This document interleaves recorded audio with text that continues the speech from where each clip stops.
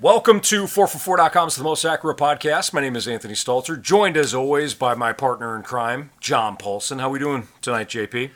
Doing pretty good, Anthony. How you doing?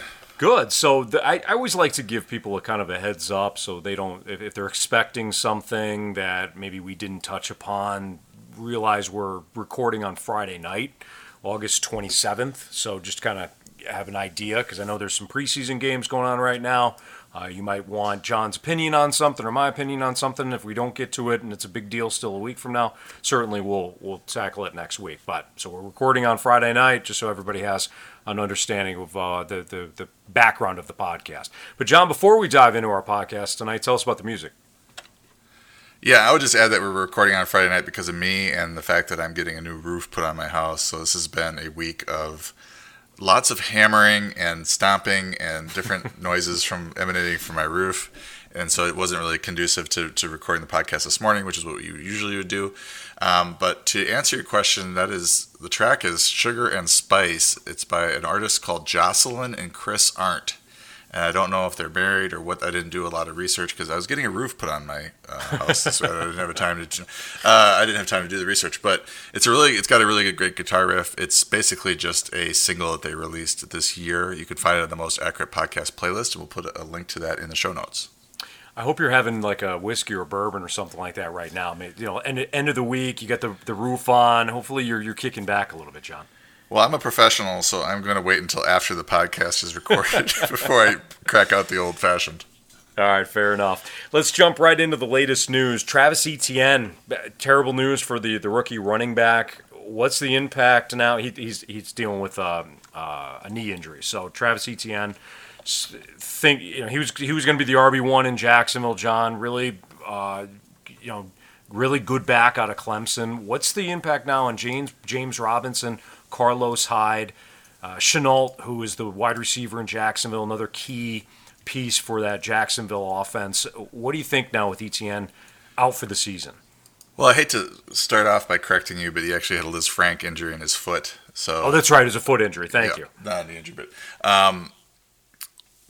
this is obviously a big blow to the offense in general for Jacksonville. I mean, they were planning to use him a lot this year, and it sounded like mostly in a pass-catching role.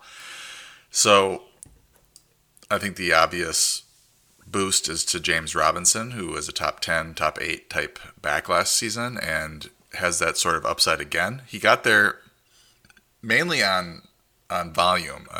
He was pretty productive and everything, but he was playing a ton of snaps and seeing almost all the touches in the backfield, and that's why he finished in the top 10. If he had a normal backup that rotated in and he was seeing 70% of the snaps or 60% of the snaps instead of 80, 90, then he may have finished more as an RB2, which is where I have him ranked now because they did add Carlos Hyde to the mix. Hyde is, he's getting on in his career and is not as effective as he once was, and I don't think that he's a serious threat to Robinson's workload, but he's going to get enough work to sort of annoy Robinson owners who are expecting RB1 type numbers from him. So I think he's really in that sort of premium RB2 category with David Montgomery and Chris Carson. I have him ranked right with them. Those guys are going in the third or fourth round, and I think they're really good values there at that point in the draft. If owners, I shouldn't say owners anymore, I got to say managers, drafters want to draft a wide receiver or a tight end along with a running back in the first couple of rounds, and you could target one of these running backs in the third or maybe the fourth round, you might be able to get them. So I like Robinson. I'm back to liking him. Basically, he's back to his pre-draft status before they added ETN. He's back in that third, fourth round mix, I think. And I know the ADP has jumped, I think, 20 something spots already, and we're just kind of waiting to see what happens tomorrow when the new data comes in from today, so we can sort of adjust our expectations of when he'll be available. But right now I have him with Carson and Montgomery. Carlos Hyde should just be like a pure backup. He's got offers like zero pass catching. I think he had one good season of pass catching, but since then it's been very, very few catches for Carlos Hyde. I think Robinson gets quite a bit of that passing work, but it might also go to Laviska Shenault, who does have sort of the same kind of vibe that ETN can bring. Maybe he can take over some of those routes and some of those plays that they were planning for ETN, because he's, in the preseason was only seeing, 2/3 of the snaps playing in the slot, wasn't on the field for 2 wide receiver sets, and that's going to ding his overall value. But if they get him running in this ETN role a little bit more, then maybe he can play 70, 80, 90% of the snaps, and he'll be a more of a value ADP at his ADP, because he's going like the 7th round. Let's talk about the Sony Michel trade now, because I think that happened, maybe a day or so after that we got off our last podcast. But speaking Thursday, Rams coach Sean McVay maintained that Darrell Henderson is still going to have a very big role. What's your thoughts on Darrell Henderson, Damian Harris, and others? I know that you and I actually had a trade in our league, John, where I traded you Henderson, and I know you were high on Henderson. So I'm interested in your thoughts now that the Rams acquired Sony Michel. Yeah, in the case of that trade, I just had to give up my 8th round pick in order to keep him, because he qualified as a prospect in our league. Right. So, would I have preferred that they didn't trade for Sony Michel? Yeah, I would have preferred that. This is certainly a little bit of a downgrade for him, even though McVay said what he said. I'm very happy that McVay said what he said. Adam Schefter came out and basically declared Sony Michel the starter, which I think Schefter might be getting a little too big for his britches. He's now making personnel decisions for teams, which is odd to me. He's still a gold standard on news, but I'm kind of holding a grudge over this whole cumulative report and Aaron Rodgers, on draft day. So that all the drama that created. But I think that was the plan. Anyway, I digress. We've got Henderson and we got Sony Michel, and I think they're both pretty good. I don't think Michel is dusted at all, as they say. His numbers were good last year. His grades at PFF were good. So I think he's going to be a quality backup, and he certainly has a chance to win that job outright. I think it's going to take a while. He hasn't been in the system. He's going to, like I usually say when they get traded, players get traded, he'll be looking for an apartment for the first month, trying to figure out what the hell's going on. And then, at that point, once he settles in, maybe he can push for playing time and maybe push for the RB1 role. But I think there was a report that they were all in on Darrell Henderson. I don't think that just because they traded for Michel means that they don't have confidence in Darrell Henderson leading this backfield. They may not think that he can play 17 games, and certainly his history, has shown that he is one that gets a little bit dinged up, and maybe they just want to, keep him in that 14 to 16 touch range, which is where he was last year. From weeks 2 to 7, he had 14 rush attempts, 1.5 receptions, so basically 15.5 touches. He averaged 13.4 fantasy points in half PPR, and was a low-end RB1 during that span. So I still have the confidence that he can do that, and there's enough room there if he's getting 15.5 touches for Michel to work his way into some touches as well. In that span from week 2 to week 7, Darrell Henderson was the number 4 PFF run grade in that span. He had the number 9 receiving grade in that span, and the number 3 overall grade in that span. He's also a very good pass blocker. So I think the only question mark with him in terms of talent is his ability to stay on the field and to stay healthy. So Michel kind of works his way into that injury attrition type play. The Alexander Madisons, the Tony Pollards, maybe the AJ Dillons, or guys that are going to get some touches but not necessarily win the job. And perhaps he has a little bit more upside than that because he might actually come in and win the job. But I think Darrell Henderson's good, and his ADP is going to dip, and I think people should buy the dip. Let's talk about Jameis Winston now. So he was named the Saints starter. Not a huge surprise given that Taysom Hill, even though he started some games last year, John, Taysom Hill, not your conventional quarterback. The Saints use him in a variety of ways. Winston, former number 1 overall pick, looks like he's in great shape. He's in a better situation, I think, with Sean Payton than he's ever been in before. No Michael Thomas, at least for a while. But when you look at Jameis Winston, you think about how the Saints did not have a lot of vertical threat to their game a year ago with Drew Brees. And really, over the last couple of years, they haven't had a vertical threat because of Drew Brees' lack of arm strength. When you think about Jameis Winston, you think about a lot of the turnovers. But from a fantasy perspective, have you moved Jameis Winston up your rankings, or have you kind of left them at bay because you want to kind of see how this plays out? Well, I had him sort of ahead of Taysom Hill because that's the way that things were sort of headed all offseason, and the beat writers thought that Jameis Winston was going to win the job, but it was a quarterback competition. I think the Saints felt like they owed it to Taysom Hill. He fantasy wise he was fine as a starter, but it wasn't like he set the world on fire real football wise. His numbers were pretty good, and he actually did have the highest adjusted completion percentage at PFF last year, which shows he can throw the football. It's just there's some deficiencies in his game as a quarterback, and that apparently it was enough for the Saints to turn to Winston, who did have a great preseason game, throwing 2 touchdowns, deep passes to Marquez Callaway, and just basically showing that he is an NFL quarterback, and maybe he can clean up the interceptions a little bit. This is a good system. He's a good coach, good offense. He definitely has a chance to get back to his QB1 ways. I would say that I'm a little bit worried given you broke it down about Michael Thomas not being available for the first half of the season. That's certainly worrisome from a weapons standpoint. Adam Troutman's dealing with a foot injury, but they do have Juwan Johnson coming on as a move tight end prospect. He's a converted receiver who's happy to convert to tight end apparently because he likes to eat. That was the report. But he's looking pretty good as a move tight end, and Traquan Smith has been out with a leg injury, and I don't know how close he is to getting back. It doesn't seem like it's serious, but he has been practicing, so that's why people have kind of forgotten about him, and they're definitely on Marquez Callaway.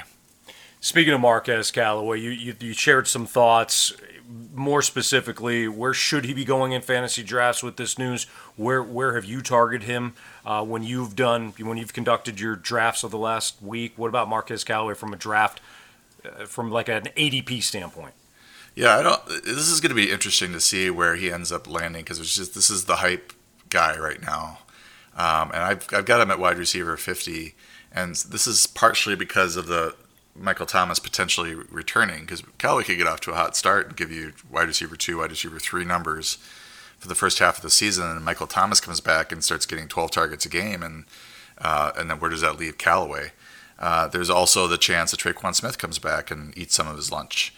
Callaway has certainly been the buzz and the talk of camp, and he showed it in the preseason game that he's ready to go, and I just feel I'm a little nervous with how quickly he's rising. His ADP has been popping pretty good, but at last I looked, he was still available in the double-digit rounds, and now I'm looking and it's pick 112. So that is round 10, I believe. Yes, so he's still barely going in the 10th round.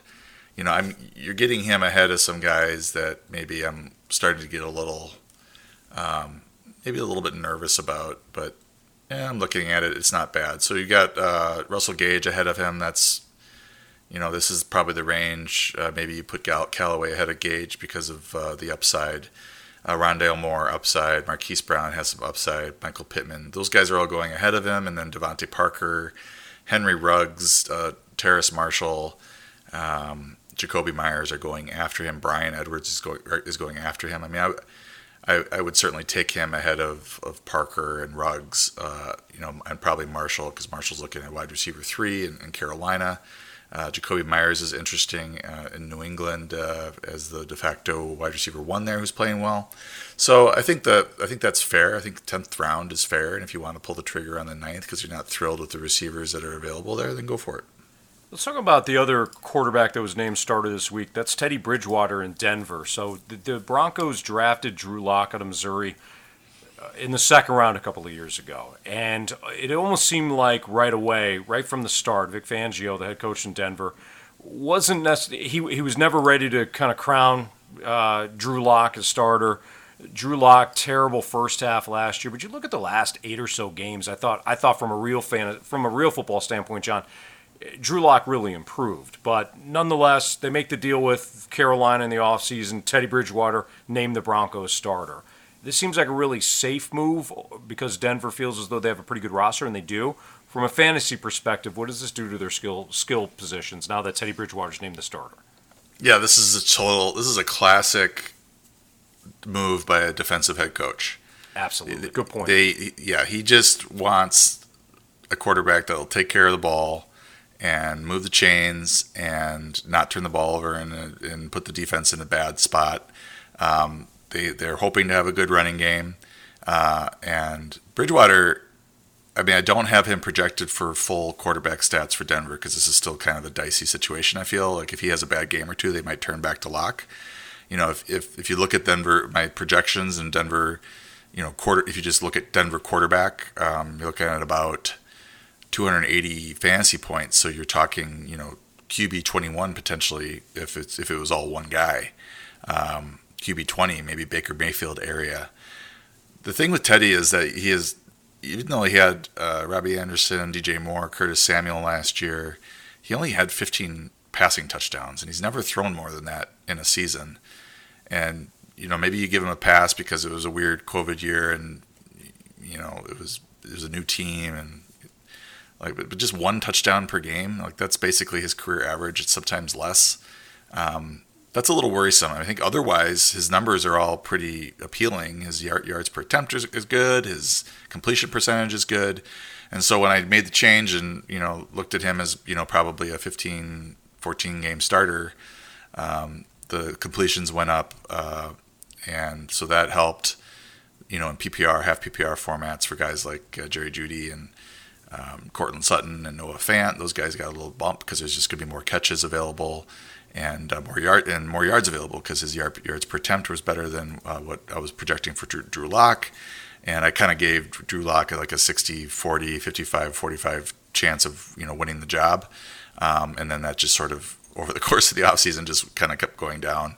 But there was a point not too long ago, I think it was 2 weeks ago, that Drew Lock was like one good performance away from locking up the job, according to a beat writer, and then Bridgewater was the one that had the good game. So I think this is they might, if they get off to a poor start, they might switch back to Lock.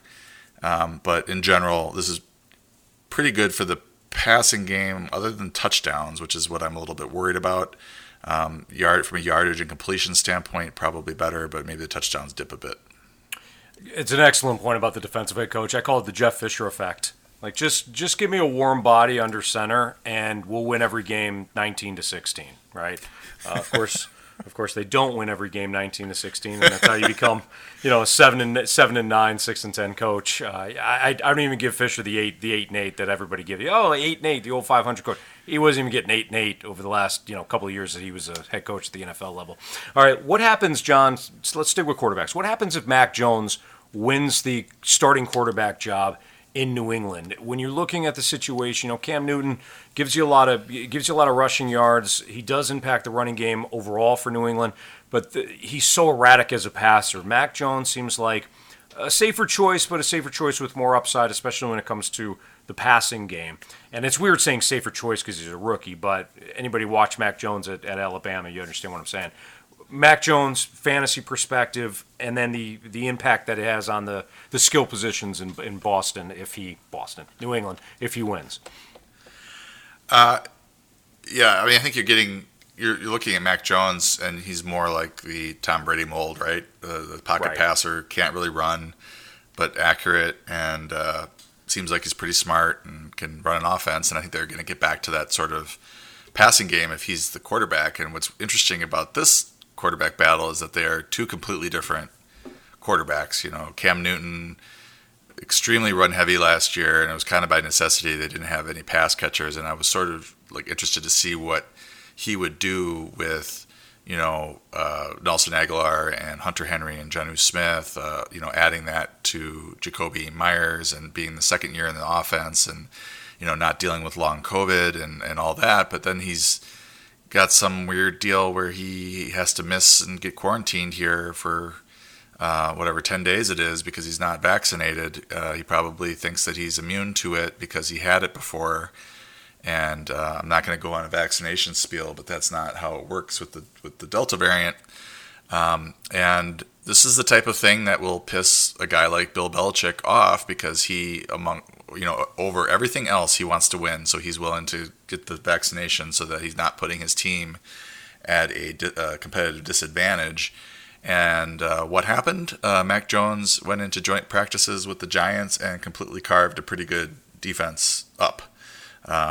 Completed 85% of his passes or something like that, and just generally looked in command of the offense. So this does seem to be heading Mac Jones's way. I don't think that it's necessarily going to happen. Newton came back, and I believe he took the first reps with the first team and his first practice back, so that still indicates that he's a starter, but they have to be having internal conversations about this. And what you asked what happens, and I think you're getting back to that Tom Brady offense where you're seeing a lot of James White. Jacoby Myers is getting a ton of targets. The tight ends are getting targets, and we don't have 10 Cam Newton rushing touchdowns at the goal line or 14 rushing touchdowns or something. You get back to where you're getting 25, 30 passing touchdowns, a normal amount of rushing touchdowns, and maybe Damian Harris gets those instead of Cam Newton. I think this is a boost for Harris in that regard, is that the touchdowns are more likely to go to him if Mac Jones is under center than Cam Newton. So I think it's just a boost in overall for the passing game, and Newton can be a very good fantasy quarterback without throwing a lot of passing yards, but that doesn't really help the rest of his team. Right. All right. Hey, we have some news to discuss. Want to let you know. Certainly, subscribers and fantasy, fans that listen to the podcast do have some interesting news, some fun news. But first, want to let you know that we've partnered with Underdog Fantasy to offer a free 4for4 Pro subscription. It's a $59 value. All you have to do is deposit $10 at Underdog as a new user. Not only that, but Underdog will give you a bonus of $25 in your account, and our partners at FFPC will also give you a $35 credit for one of their leagues if you are a new FFPC user. It's great. It's a tremendous deal. So returning FFPC users will get a $10 credit. So you're not left out if you are a returning FFPC user. Again, you're going to get the $10 credit. It's important that you use the code the number 4, FOR, the number 4, that's all caps, number 4, FOR, number 4, 4 for 4, to claim the free subscription. Full details, visit bit.ly /4for4 deal, and that last part's in all caps, bit.ly /4for4 deal, all caps, or hit the pinned tweet on John's Twitter page at 4for4_. John, we've talked about this before, we've never really had an offer like this. We're hoping that our listeners can take advantage of it. John, what do you think of the Underdog interface? I know you've used it. Yeah, it's a really slick site, and for those that don't know what best ball is, and there's a few of you out there, it's basically you get to do the fun part of the season and not have to manage your team. The drafting is the fun part. You get into a draft room with 11 other owners, or however many. There's 3-person, 6-person, 10-person, 12-person drafts, and you can knock out a draft really quickly. And the entries range from $1, $3 to all the way up, and they also have a Best Ball Mania 2, which is their second major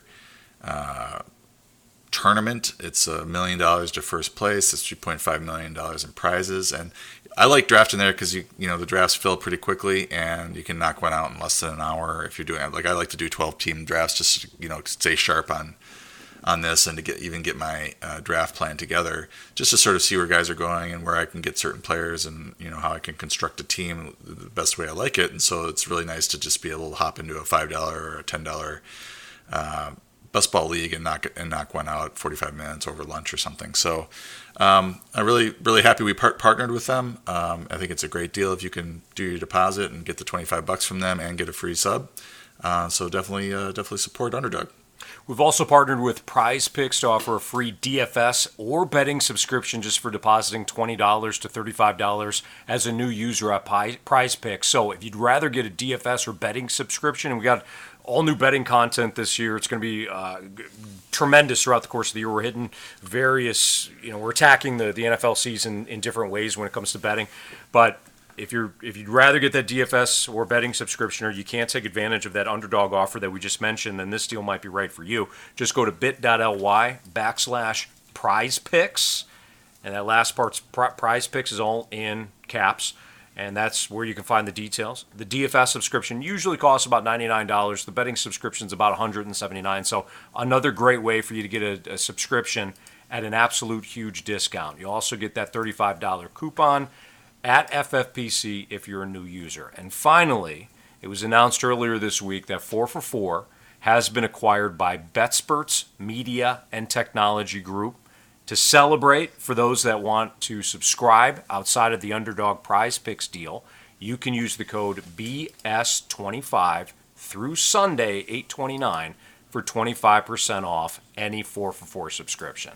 So congratulations on the sale, John. I know you've been, part of the ongoing discussions and things like that in the background. How do you think this is going to impact 4for4 and its subscribers? Well, I think they're going to pretty much leave us alone for this season. The deal, we've been working on it for a while, and they don't want to disrupt our season, but they basically want to throw more support and resources at us. They love our site. They love how we interact with customers. They love the tools that we have. Obviously, they love the rankings and everything. So that's all great. They sound like they want to take a fairly hands-off approach, but if we want help or we have ideas, they were going to have some ideas as well. So I just expect this to go to the next level with 4for4. Josh Moore has been a great steward of this company. I think he bought it in 13, 14 years ago. A few years after that, and he was doing everything on his own. A few years after that, he hired me, and I handled all the rankings, obviously for the site for the last 10 years. And he's, added a couple of other full-timers, including TJ Hernandez and Luis Escalante, to start handling other parts of the business. And we've kind of taken it as far as we can as, 4 full-time people and a great team of contractors and, pretty hefty part-timers that do different levels of work on the site. So I'm excited, and all my conversations with the BetSperts upper people and management, they really seem like they like what we do and just want to sort of enhance it and maybe cross promote. So, long story short, nothing's really going to change for the subscribers, certainly this year. And if anything, heading into future years, the subscriber experience should be enhanced. And I'm not going anywhere. I have no plans to go anywhere. So I'm excited for this sale, and I'm really excited for Josh, who's kind of got it across the finish line for us. Yeah, John knows Josh certainly better than I do, but just kind of working with Josh, he's developed a great culture at 4for4, and I'm excited for him as well. Again, you've got more knowledge and background working with Josh for longer than I have, John, but to work for him and the way that he really focuses on the people and the content that 4for4 delivers, it shows, and it's important. I'm happy for him, and I'm happy for you, and I'm happy for us at 4for4. So should be a great deal. All right, a couple more things that we want to get to from a news standpoint, fantasy news standpoint. I wanted to ask you about this. So ESPN's Michael Rothstein reported that the Falcons will use their first-round pick, Kyle Pitts, all over the formation to try to find exploitable matchups. I mean, I would hope so, but we haven't seen him. We haven't seen him. I mean, why else take a tight end 4th overall when you need a franchise quarterback? Just my thoughts. And I'd like Kyle Pitts. It's nothing against that, but I would expect that you're going to use him a lot, John. When you hear that news, what do you think about Kyle Pitts' rookie year? I know I've asked you this before, but is this just kind of coach speak? Is this reporter speak? Or do you really feel like he could have a big year?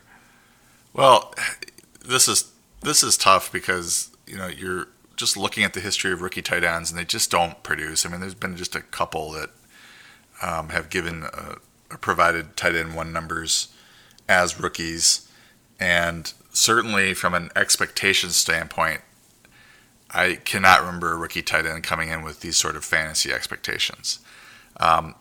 Working in his favor, though, is that it seems like they're just treating him as a receiver. So if we treat him in our heads as in fantasy as a receiver and think back, has there ever been a good rookie fantasy receiver? Yes, there's one every year at least, and there's multiple usually. So it's not like out of the realm of possibility that if he's just mainly running routes and not doing a whole lot of blocking, that he's just going to hit the ground running. He's joining a team that lost Julio Jones and the 1,000 targets that he sees every year. So there's just plenty of opportunity there. Teams can't focus on him too much because they got Calvin Ridley, and then they got Hayden Hurst, who probably will play more of the inline tight end spot and take some of that load off of Pitts. So, like, the interesting thing with Pitts will be how many snaps is he playing. If he's out there 80%, 90%, and he's out there for pretty much every passing down, which you should be, then he should be able to return tight end one numbers, and certainly high end or at least mid-range tight end one numbers. I'm not getting a lot of him because I'm usually jumping on T.J. Hawkinson or Mark Andrews after a round or two after Pitts goes, because everybody's very excited to take Pitts. I did draft him in a couple of drafts, but it's just sort of like this. Everybody's calling him this unicorn, and it is sort of this guy that is just such a physical specimen and a weird player to be playing the tight end position, but really a wide receiver in a tight end's body, and if that's what we see, then he certainly can. I wouldn't be afraid to take him if they're just because tight ends have historically not produced rookie tight ends. You gave me some peace of mind, John, because as you know, I had a very big decision to make in our keeper league, and I had the first pick, but after the keepers are done, what do we start? Basically round 5, essentially. Yeah. So I looked at. Justin Herbert was available. And I thought, well, I could, stock up, just take the franchise quarterback. But my philosophy's always kind of been find a quarterback a little bit later on. So I figured if Kyle Pitts winds up being the next Travis Kelce or the next, stud tight end George Kittle, I'm set for a while. But I did take him essentially with my first overall pick in our keeper league. So you gave me some confidence. Yeah, and which quarterback did you end up with?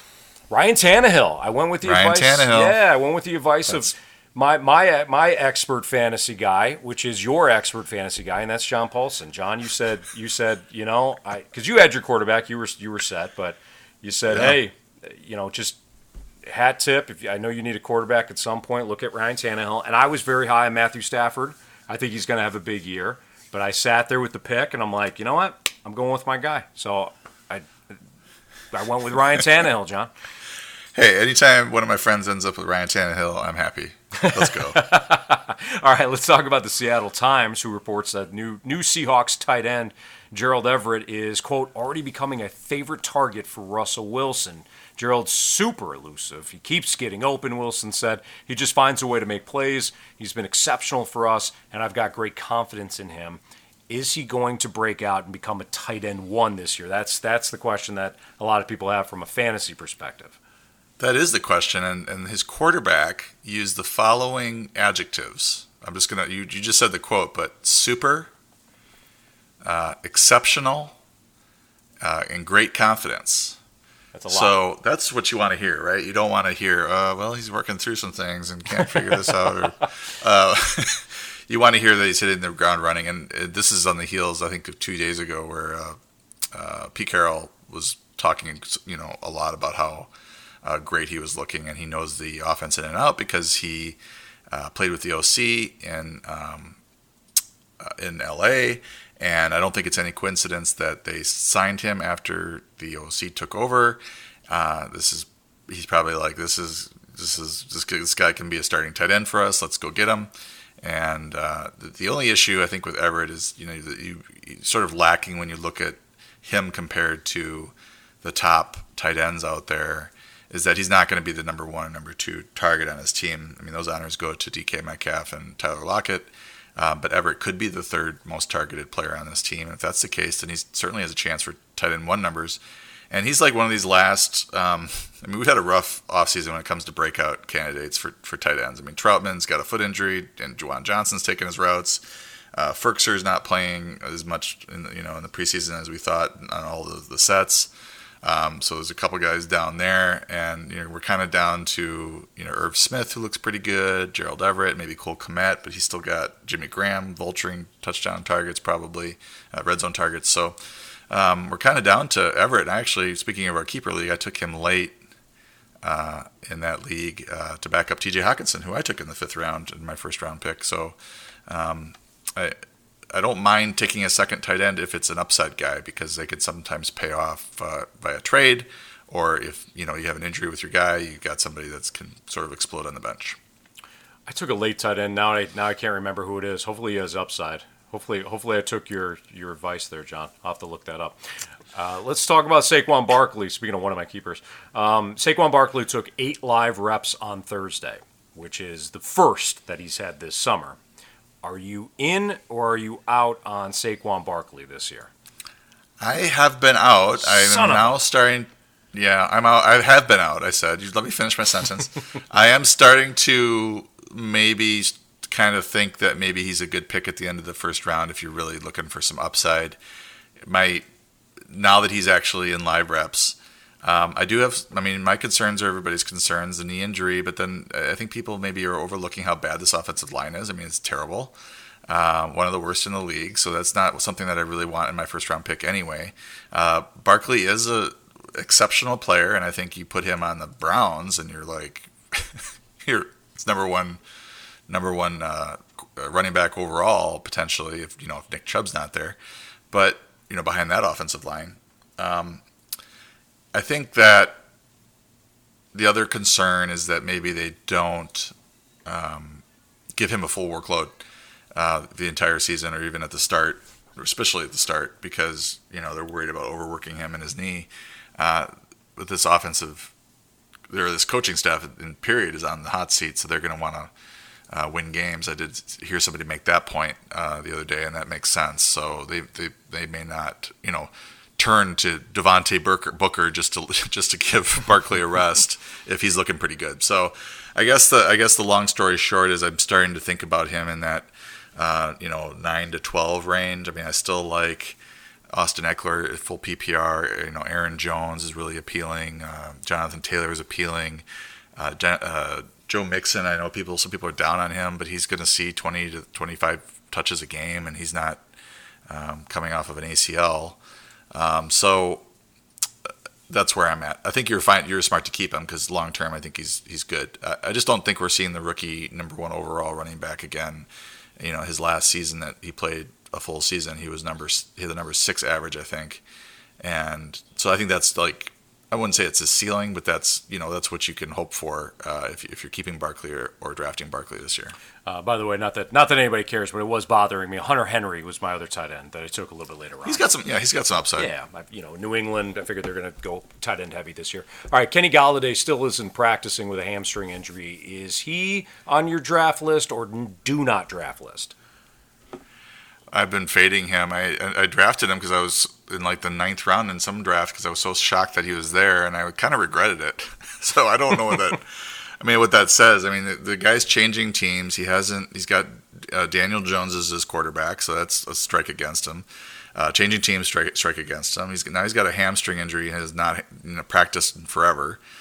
So that's another strike against him. This is just not shaping up, and he's not one of these guys like Stephon Diggs where. He did so well, as a route runner in Matt Harmon's reception perception, our guest from last week. Diggs is one of arguably the greatest route runner in the league, and he goes to Buffalo, and it all makes sense and works out. But Galladay's more of a contested catch guy. He's not necessarily going to win as many routes as somebody like Stephon Diggs. So this is all like shaping up to be very concerning. I think from a buying opportunity in terms of how can we capitalize on some of this stuff. Sterling Shepard in the later rounds is appealing, although his ceiling is fairly low, but he's going to give you that, wide receiver 3, maybe some wide receiver 2 production. And then Darius Slayton is barely being drafted, but I think if Galladay misses games, then he's back in the fold as a possible, starting caliber receiver. The issue is that this offense is going to be pretty rough because the offensive line is bad and the quarterback's not great. All right, moving on to the other team now in New York. What's going on with the Jets' backfield? Well, I want to send Connor Hughes, who's a Jets beat writer, I want to send him a strongly worded letter lamenting, criticizing, or getting mad at him about the gushing praise that he flowered upon Michael Carter all offseason, basically saying that he's going to win the job soon. If it doesn't win it by week 1, he's going to win it soon thereafter. Basically got me, targeting Carter in the 8th, even into the 7th round at times as my RB3 or RB4. And now he has an article out of the Athletic saying, yeah, he's one of the most elusive running backs I've ever seen, but the Jets are going to have a committee, and they're going to run this like. And he said it before, and I didn't see the quotes, but apparently Mike LaFleur, the new OC, and for the Jets, wants to sort of recreate the 49ers Super Bowl run sort of backfield with Breda and Mostert and Tevin Coleman. So it looks like Tevin Coleman's going to start, Ty Johnson's going to be involved, and Michael Carter's going to be involved, and they might have LaMichael Pirine involved. And if that's the case, then it's going to be a tough sell to have Carter as a fantasy starter, but he's going to have to become that lead back and start getting the 13 to 15 touches a game for him to enter that sort of discussion again. Last talking point here, John. How do you evaluate keepers at this time of year? For example, if I have to decide between keeping, let's say, James Robinson in the 9th round, and I know people have kind of thrown similar scenarios at you, but if I had to decide to keep either James Robinson in the 9th round or Jerry Jeudy in the 15th, what's the best way to decide? Yeah, I get this question a lot on Twitter, and I did break it down in a recent, just to try to help my followers as much as I can. It's not like super scientific. I mean, there are probably ways to assign value to fantasy picks, and certainly getting a guy going in the 1st round is great, and 2nd round great, 3rd round. As you get up the draft, it's just the value increases on all the picks. But how I look at it, and when I'm looking at somebody's question, and in this case, Robinson going in the 9th round, and I would think that his ADP is now going to be in the 3rd or 4th round. So you're getting 5 to 6 rounds of value by keeping him in the 9th, right? Because you get 9 minus 3 or 4, and then you got Jerry Jeudy, who's probably going in the 7th round in most drafts, maybe 8th. So you're getting 7 to 8 rounds of value with Jeudy. So you maybe compare the two, and you can see that Jeudy gives you the better round value. But then if it's close, and you can kind of like, okay, I'm going to go with Jeudy because I'm getting a 7th round receiver in the 15th round. But then you might look at your draft and realize that it's really running back heavy, and Robinson's value is so much better. Or you might look at the 9th round, looking at ADP and realizing there's really nobody there that you want to take. Like, there's some really weird parts of the draft this year where I get to it, and it's usually like 10th round, I think, and there's just not a lot of receivers that I want to draft, and the running backs that I want I probably could get a round later or 2 rounds later, and there's just nobody I want to take at cost, and so I end up reaching on a guy that I want. And maybe that's the 9th round for you in this situation, and you're like, well, I can just pencil in James Robinson for that round, and now I've got my RB2, and I don't have to worry about it. So those are the sort of the thought process that I would have if I'm going through these examples where you have to give up a certain round to keep a certain player. I mean, our keeper league, we just have 4 keepers, and it can be anybody. And so one of our guys kept LaDainian Tomlinson for 10 years. That's the way it went. So, and I forget who came out. There was a back that came out and went to Minnesota. And I remember the initial draft.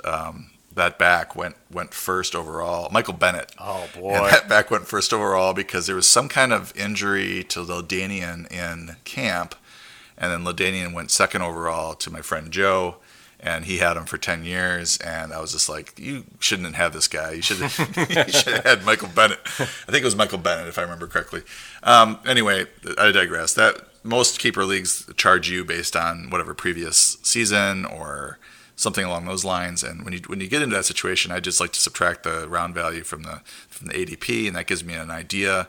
But then as you get into where you can drop a fourth rounder and get a first rounder or get a second rounder, then you might want to lean towards that player because the value of those players in the first, second, third round are so much more, and those picks are so much more valuable than stuff sixth, seventh, eighth rounds. So jumping up early into the third round would have value in this situation. So I probably, in this case, would probably take Robinson after all that discussion. Going back to your friend Joe that had LaDainian Tomlinson, life's all about timing, John.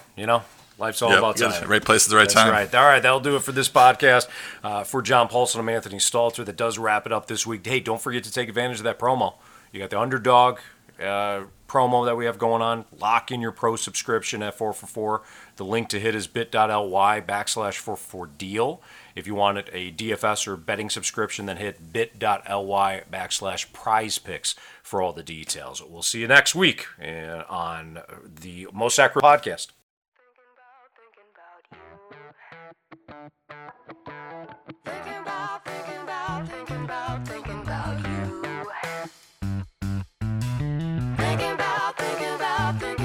Thinking about you. Try not to sweat it. It's getting harder to thread it. The needle gets stuck. It's lost in the head. You say it'll work out right like sugar and spice. But it's tic-tac-toe, touch and go. Oh, for sure I know that it'll work out right, just like sugar and spice. Sugar and spice, it would be nice if we could agree. Sugar and spice, the dark and the light. Are you thinking about me? Sugar and spice, the bark and the bite. The rumors are true, yeah. Sugar and spice, the roll of the dice. What can I do? You got me thinking about